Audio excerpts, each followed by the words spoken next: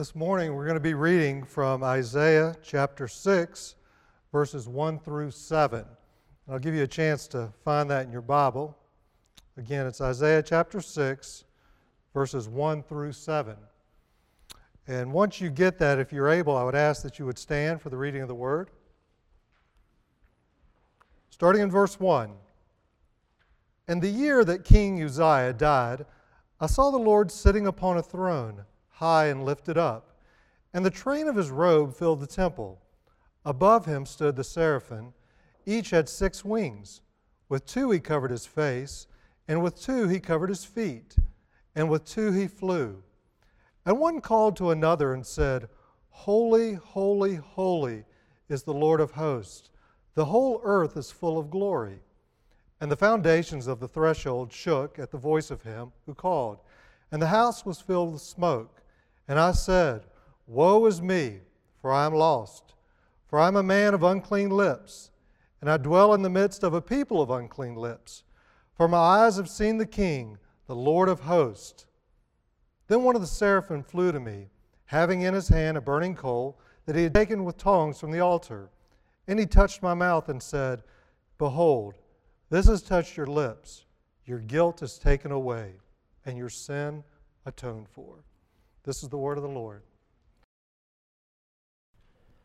Thank you, John, and thank you, Alan, for your prayer. Happy New Year, and are you glad it's here? Yeah. And yet, we want to pray, as Alan did, that we go into this year not just longing for happiness and it to be easier, but man, we do hope it is. So, amen to that. If you're visiting with us for the first time this morning, we're studying the book of Isaiah, and we would love for you to join us in reading it. Read it weekly in preparation for our gathering together here. Study a passage of it, memorize, meditate, maybe choose a passage like Isaiah 6 or Isaiah 53, some of the famous, memorable passages, and start meditating on those, memorizing, pushing it deep into your heart. And then study it with us on Sunday mornings. Gather with us. So read it, meditate on it, and then dig in with us to Isaiah, this amazing Old Testament prophecy that has the potential really to, and this is going to surprise you when I say this, I don't think anything has the potential to radically change your life like a fresh vision of God. So what a great way to kick off this year, to start with Isaiah in chapter 6, which in some ways is the real formal introduction of the book. He's got a fresh vision of God, and it's a life-changing, life-altering, transforming vision of God. I think it is the case that nothing is more practical than this. Now, this might not seem intuitive at first, but trust me on this, because what you're going to want to do as you look forward to the problems of 2021 is fix those problems and just go straight to them. But I think what we're going to see from Isaiah is something incredibly practical. Let me say it like this. When God is big, you will see everything in life differently. You will be more patient, easily contented, agreeable. You'll have the humility to listen, the freedom to be misunderstood, the freedom to give your life away in the love and service of others. There must be a million good things that will come from seeing God for who He really is, from grasping an amazing big vision of God. But when you lose that vision of God,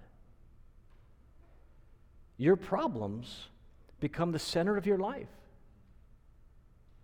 And the anxiety that you feel about your checking account or COVID exposure or the family problem or admitting that you have a serious addiction and you need help, and every time you think about asking for help, that anxiety level rises.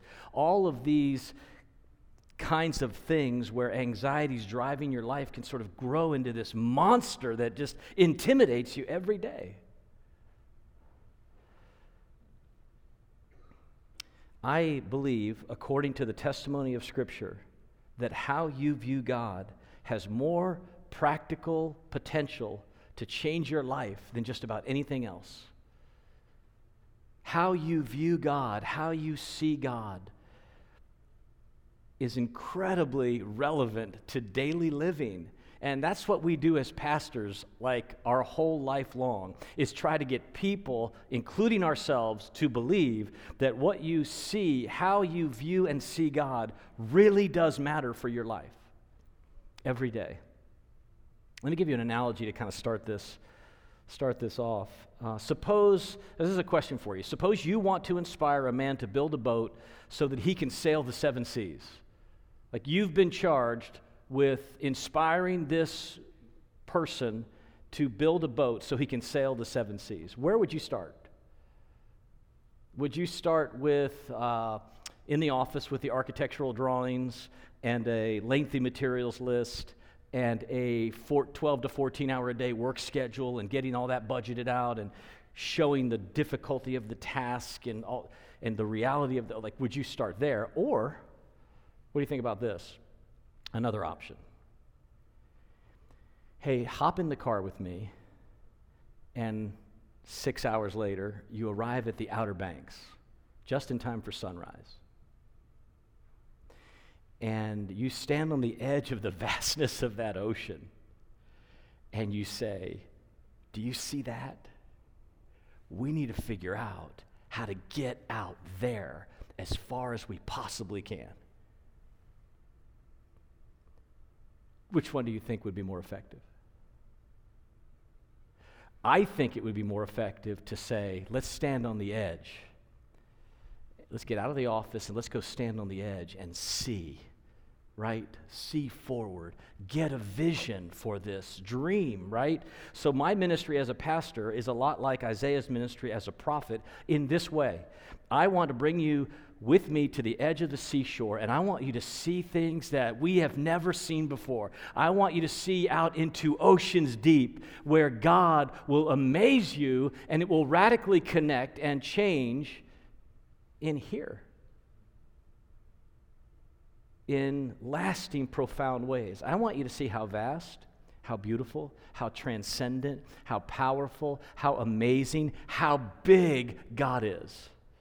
Because I'm convinced that while I could roll out a New Year's kind of sermon, how to fix your life this coming year, that will not be half as effective as helping you see what Isaiah sees.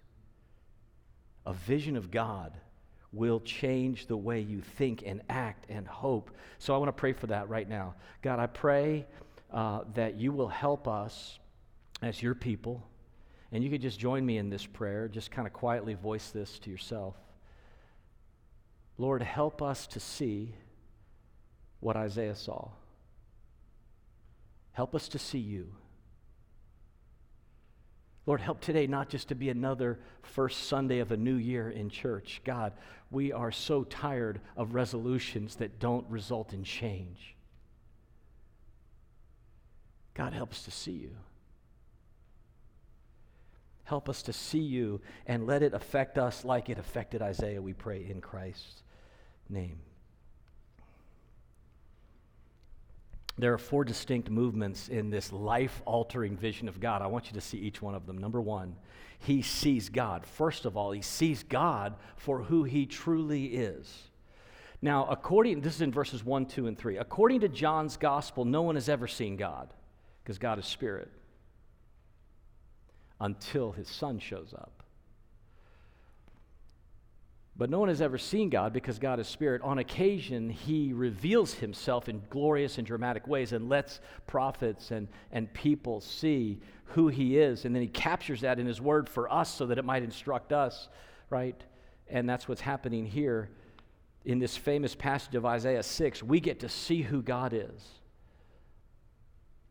In the year that King Uzziah died, verse 1, mark this, I saw the Lord. In the year that King Uzziah died, I saw the Lord. I was able to see something I had never really seen before. And he was high and lifted up. He was on a throne. and the train of his robe filled up the temple. Remember, the prophets are also poets, and Isaiah is not just giving us a time stamp on this revelation. He's not just telling us historically this is when it happened, when King Uzziah died. No, he's got more going on than that. This is a clue to the kingly nature of God himself. So I would read this first line like this. In the year that King Uzziah died, read, in the year that King Uzziah left his throne empty, I saw into the throne room of God, whose throne is never empty. I saw the Lord.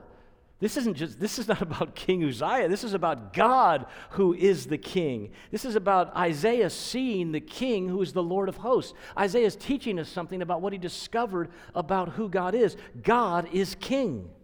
And he sees three perfections of God. He sees his majesty, he sees his transcendence, and he sees his holiness. Look at this in verse 1. Notice the majesty of this king, right? He sits on a throne, that's what kings do. He wears a robe, that's what kings do. And he's surrounded by attendants who all minister to him and do his bidding. That's what kings do. He's exalted as a sovereign authority, and this majesty evokes a sense of worship in Isaiah. It sounds a lot like Psalm 93 and verses 1 and 2. The Lord reigns. Listen to this, Psalm 93. The Lord reigns, he is robed in majesty.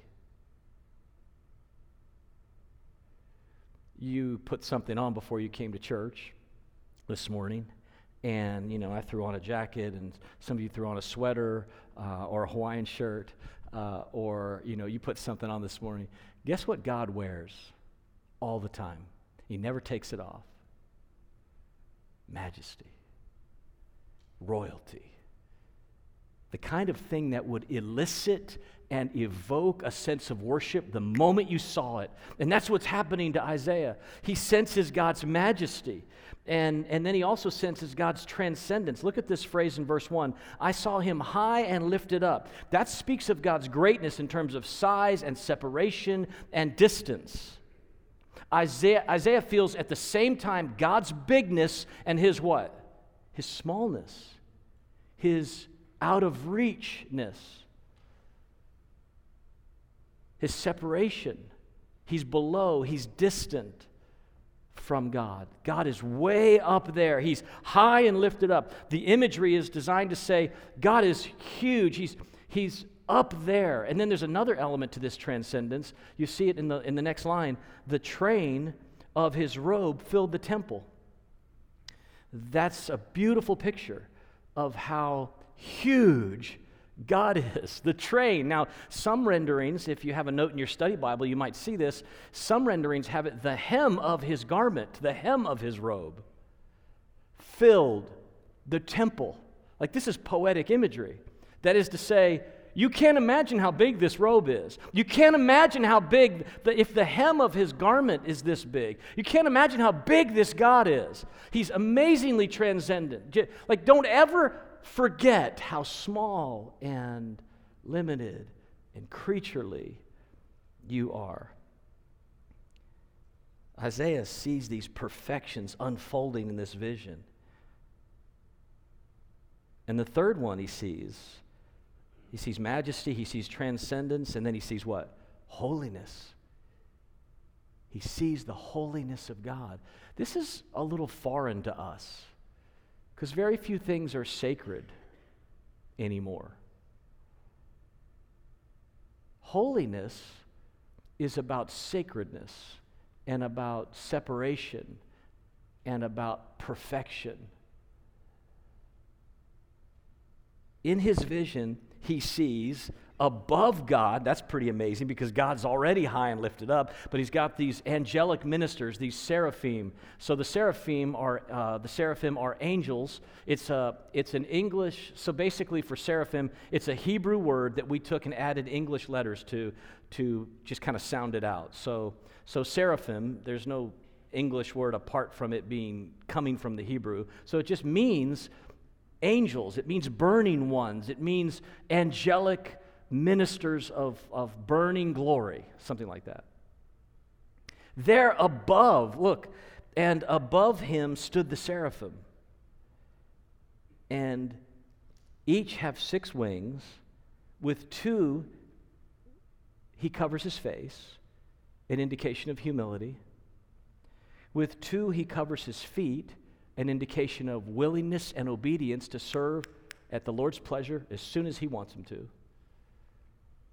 And with 2, he flew, an indication that this worshiping creature is worshiping someone who's bigger and higher, and he has to be flying in that space to do his ministry as an angel. And one of them called to the other. And I don't think it was just kind of a one. I can't prove this, but my sanctified imagination is such that this is not just kind of a one-time statement. It seems like there's a choral, there's some sort of choral voice going on back and forth. At the very least, though, one calls to another and says, "Holy, holy, holy," 3 times, is the Lord of hosts. The whole earth, may the whole earth, one way to render that, may the whole earth be full of his glory. Isaiah sees God in his holiness.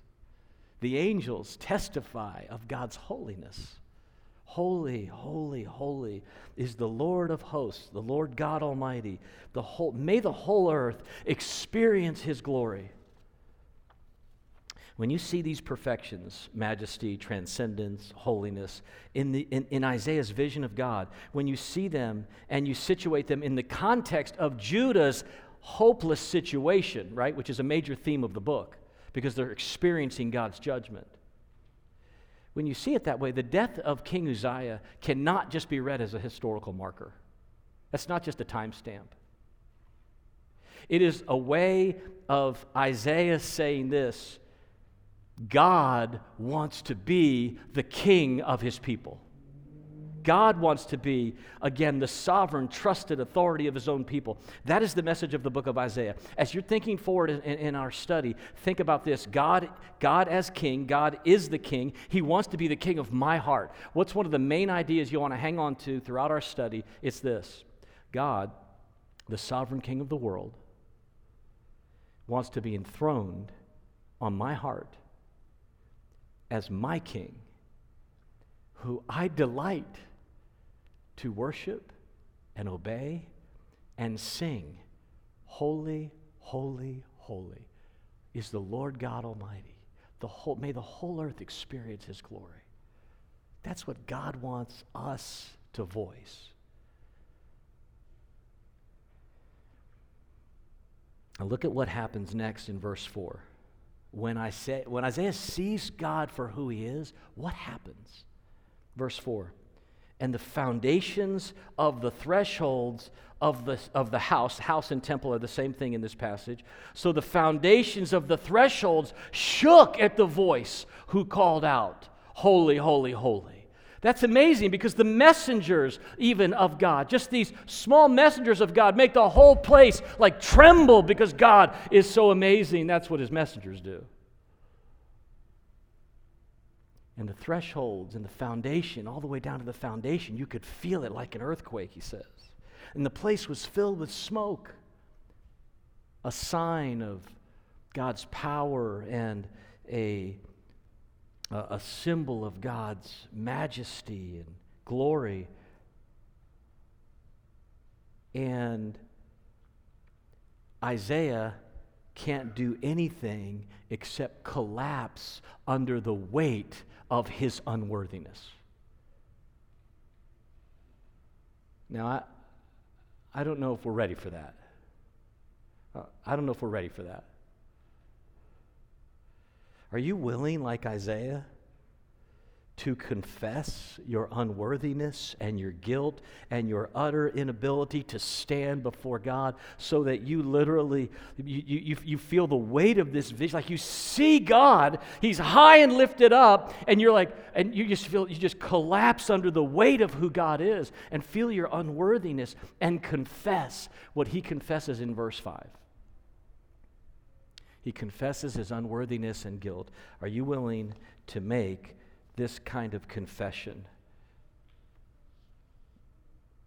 Verse 5, woe is me. Woe is me.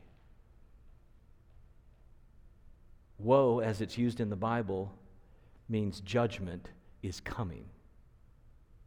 Isaiah feels this on himself. Like Jesus walked around talking about this. Jesus was the embodiment of both the grace and the judgment of God. Judgment in the sense that God's judgment would be poured out on him for us.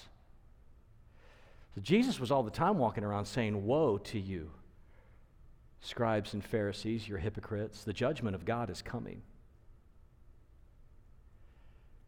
Isaiah says that about himself. He's like, woe to me. The judgment, like what I feel right now is the judgment of God is coming. I see who he is. I feel the judgment of God coming.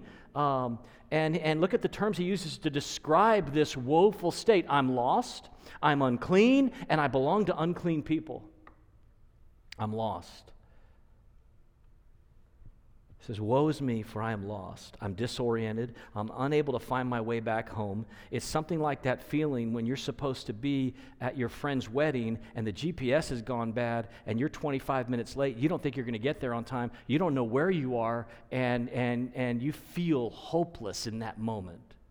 Or it might even be, it's something like the feeling you have when you're falling, that completely out of control feeling of what's about to happen. Isaiah says, I'm lost.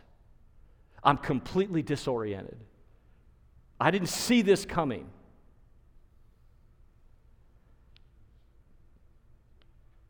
When you're lost, you have to choose. Listen, when you're lost, you have to choose whether or not you will humble yourself and cry out for help. Or for, in this case, atonement, clean, like cleansing, washing. He says, I'm lost. Secondly, he says, I'm unclean. I'm a man of unclean lips. Now, this is interesting because what we think is happening here is this is a way of Isaiah saying, my heart is unclean. He says, I'm a man of unclean lips. But what he means by that, and his thinking, is that what comes out of my mouth is unclean because what is in my heart is unclean. Remember, again, Jesus would say, it's out of the heart that man speaks. Out of the abundance of the heart that man speaks. The problem's not with the lips, the problem is with the heart. Isaiah knew that very thing. This is a way of him saying, it's not just my lips that are unclean, my heart is unclean. And, to make matters worse, I dwell among an unclean people. I belong to them, and they belong to me. This would be absolutely critical for his prophetic ministry to mean anything. Because if it's just them who need to get clean, Isaiah has no integrity in his ministry. I think that's why he starts with, I'm unclean. My heart's unclean. My lips speak out of the abundance of my heart. And I belong to people who are just like me. We are all like this, Isaiah says.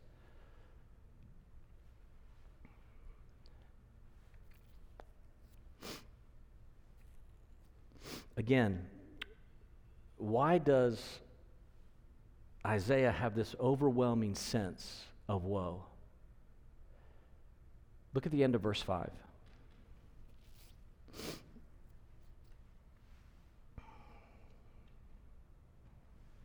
How does he see his condition? I mean, note to self here. If you're listening, if you're taking notes, note to self. How is it that he discovers his condition? End of verse 5.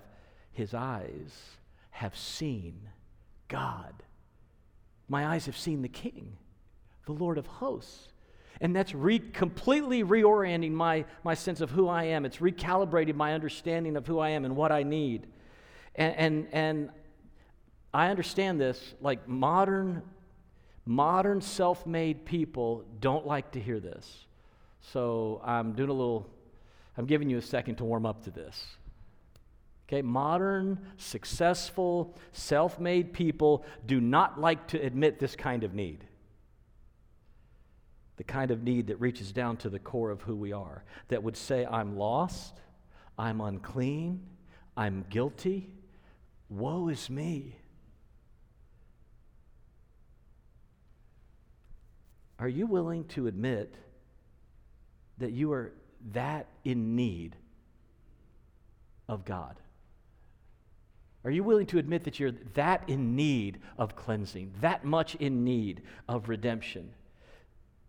Because until you do, you can never taste this thing that we call grace. You could never taste it. You could never experience it. I mean, the good news of the gospel is that you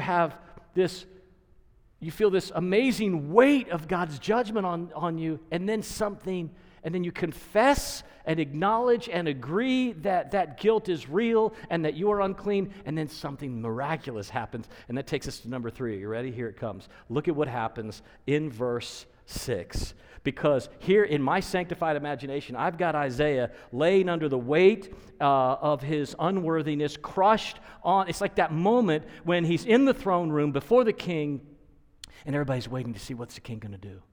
What's the king going to do? And he's bowed down in his unworthiness before God. What's the king going to do? Is he going to damn me to the dungeon of hell? What's the king going to do? And it's like everybody's watching. Everybody in the throne room is watching. Isaiah is kind of collapsed bowed down before the king on the floor, and we're waiting. What's the king going to do? And while we're waiting, the seraphim, verse 6, flew up to him. Now, this is not some rogue angel who just wanted to do a good deed for the day. That's not what's happening. This angel, this seraphim, in verse 6, has been sent by God purposefully to bring a gospel moment to Isaiah. He personally, look at this, then one of the seraphim flew to me, having in his hand a burning coal that he had taken with tongs from the altar in the temple. And he touched my mouth and said, behold, this has touched your lips. Your guilt is taken away and your sin atoned for. Isaiah receives cleansing and forgiveness and reconciliation. This is the first official gospel moment in the book of Isaiah. Isaiah is hopeless. He's crushed under the weight of his unworthiness, and he doesn't know what's going to happen. But God comes to him in the form of this messenger and touches him and heals him and cleanses him and reconciles him and purges him. And he personally, God doesn't touch people. This is what blew the minds of the people during the New Testament period, that Jesus would walk around touching people, forgiving their sins, cleansing them, healing them, telling them, you've got a new future, a new hope. You can go spend forever with God. You can experience eternal life if you trust in me. This is what Isaiah experienced. His guilt removed, his sin atoned for. Alec Motyer said it this way: the live burning coal captures, this live burning coal here in verse 5, in verse 6. This live burning coal captures the ideas of atonement, propitiation, satisfaction, forgiveness, cleansing, reconciliation. And this doomed sinner, Isaiah, immediately knows the moment the coal touches his lips, I'm forgiven. My sin ransom has been paid.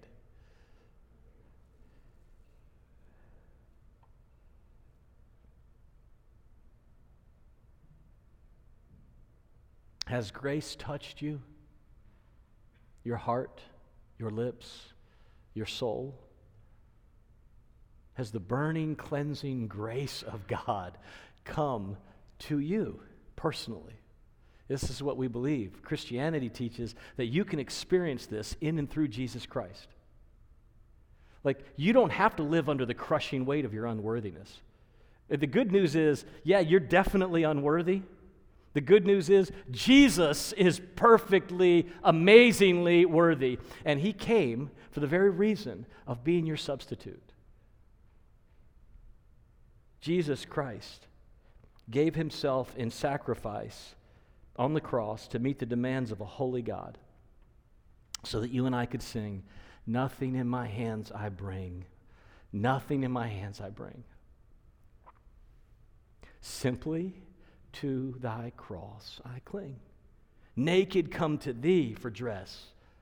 Naked come to helpless look to thee for grace.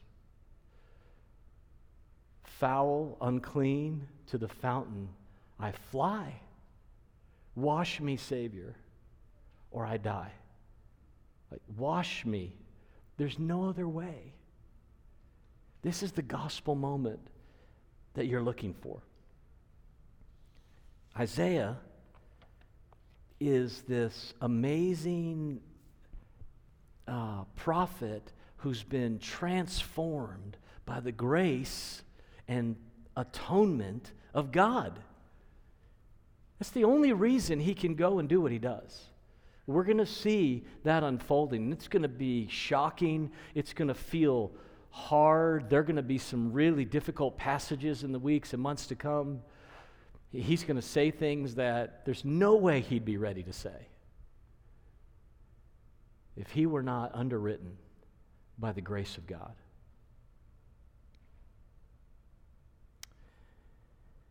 Yeah, I got to stay on my next point, but I would love to riff here on just what that means for the Christian life and for what you and I should spend time talking about and doing and making a big deal in people's lives.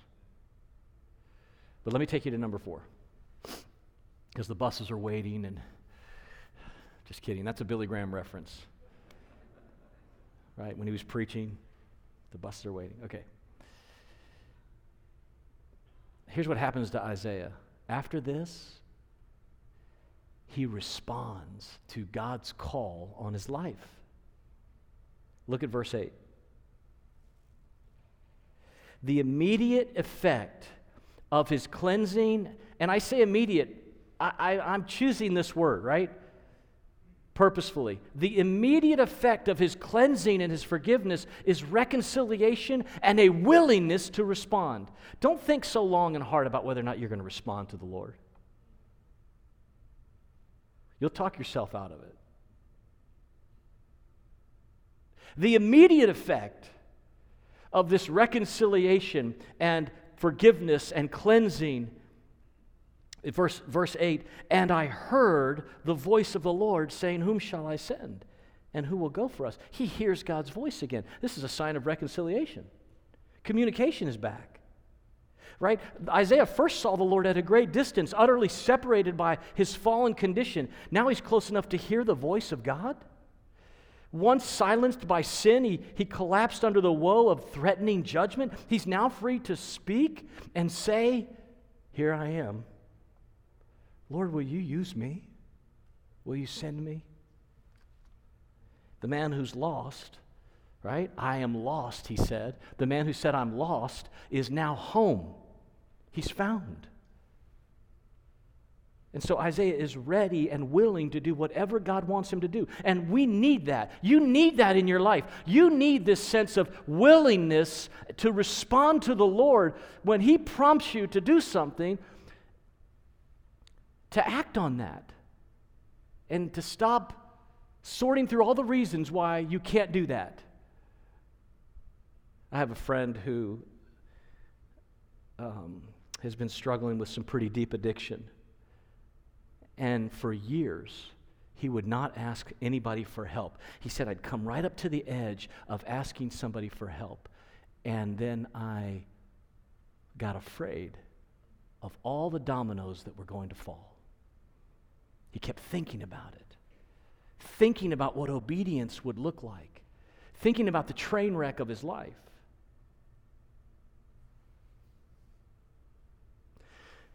Don't spend time thinking about that.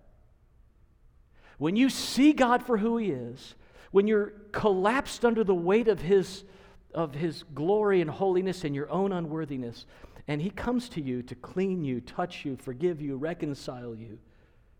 Just stand up and in that moment say, here I am, send me. I'm ready. I don't know what you'll do with me, Lord. I don't know where you'll take me. But I don't treasure my own control of my life anymore. I don't treasure my sin like I did. I want to respond with an immediate sense of, here I am. Where do you want me to go? Now, thankfully, God is not going to send you to Judah to tell them desolation is coming. All right, that's not going to happen. If you sense God is sending you to Judah to pronounce these woes, set up an office hour, set up an appointment with us. I want to help you sort through that. That's not happening. But he is calling you. And he might be stirring in you a life of service. He might be calling you to give your life in mission, to take the gospel to the nations. He may be calling you to work with local families here in this community who are bankrupt and helpless and don't have things. He might be calling you to teach a Bible study class or start a new community group or disciple somebody one-on-one. Here's what we know. We know that when you respond to his call, you're ready to give your life away. Somehow, every single one of us is called and entrusted with the giving of our lives away in worship, in service, and in mission. I don't know what he's doing. Maybe the Lord is stirring in your heart that you should consider pastoral ministry or church planting or helping the elderly. I don't know what he's, but I do know this. If you think about it too long, you're going to talk yourself out of it. Look at what Isaiah does. Here I am, send me. And why is this so important? Here's why. And I don't want to beat a dead horse. You've heard this before. Grace is never just for me. Grace is never just for you. And so in God's economy, when you receive it, you're now willing to go. You're now ready to send. You're now ready to give. And so Isaiah responds. Grace and reconciliation are never just for me, never just for you. God is calling each of us to go, to serve, to be an instrument in the Redeemer's hands. I don't know exactly what that looks like for you, but if you start responding, I think the Lord will make it clearer and clearer and clearer. So what I want to do as we're coming in for a landing is I want to put this ball, this is your deal.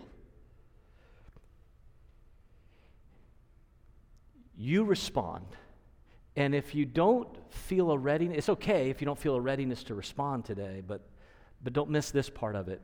That the absence of that readiness to respond might be tied to the chain we just linked together. Vision of God, confessing my unworthiness, receiving his mercy, his cleansing, his reconciliation, and then being willing to be sent. I want you to hold those things together.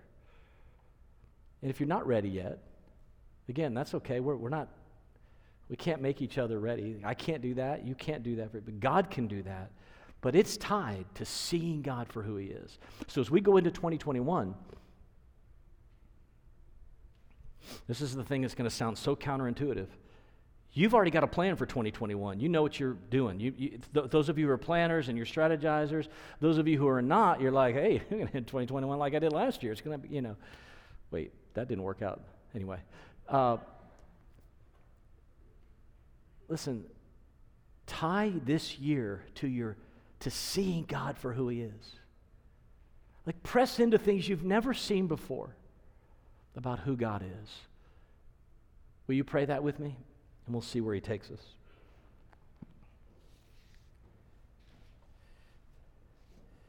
Lord, we want to see you high and glorious. Lord, we want to see you as so much bigger than our problems, so much bigger than the things we're trying to sort out frantically. God, somehow help us to see your majesty, your greatness, your holiness. Thank you for your word.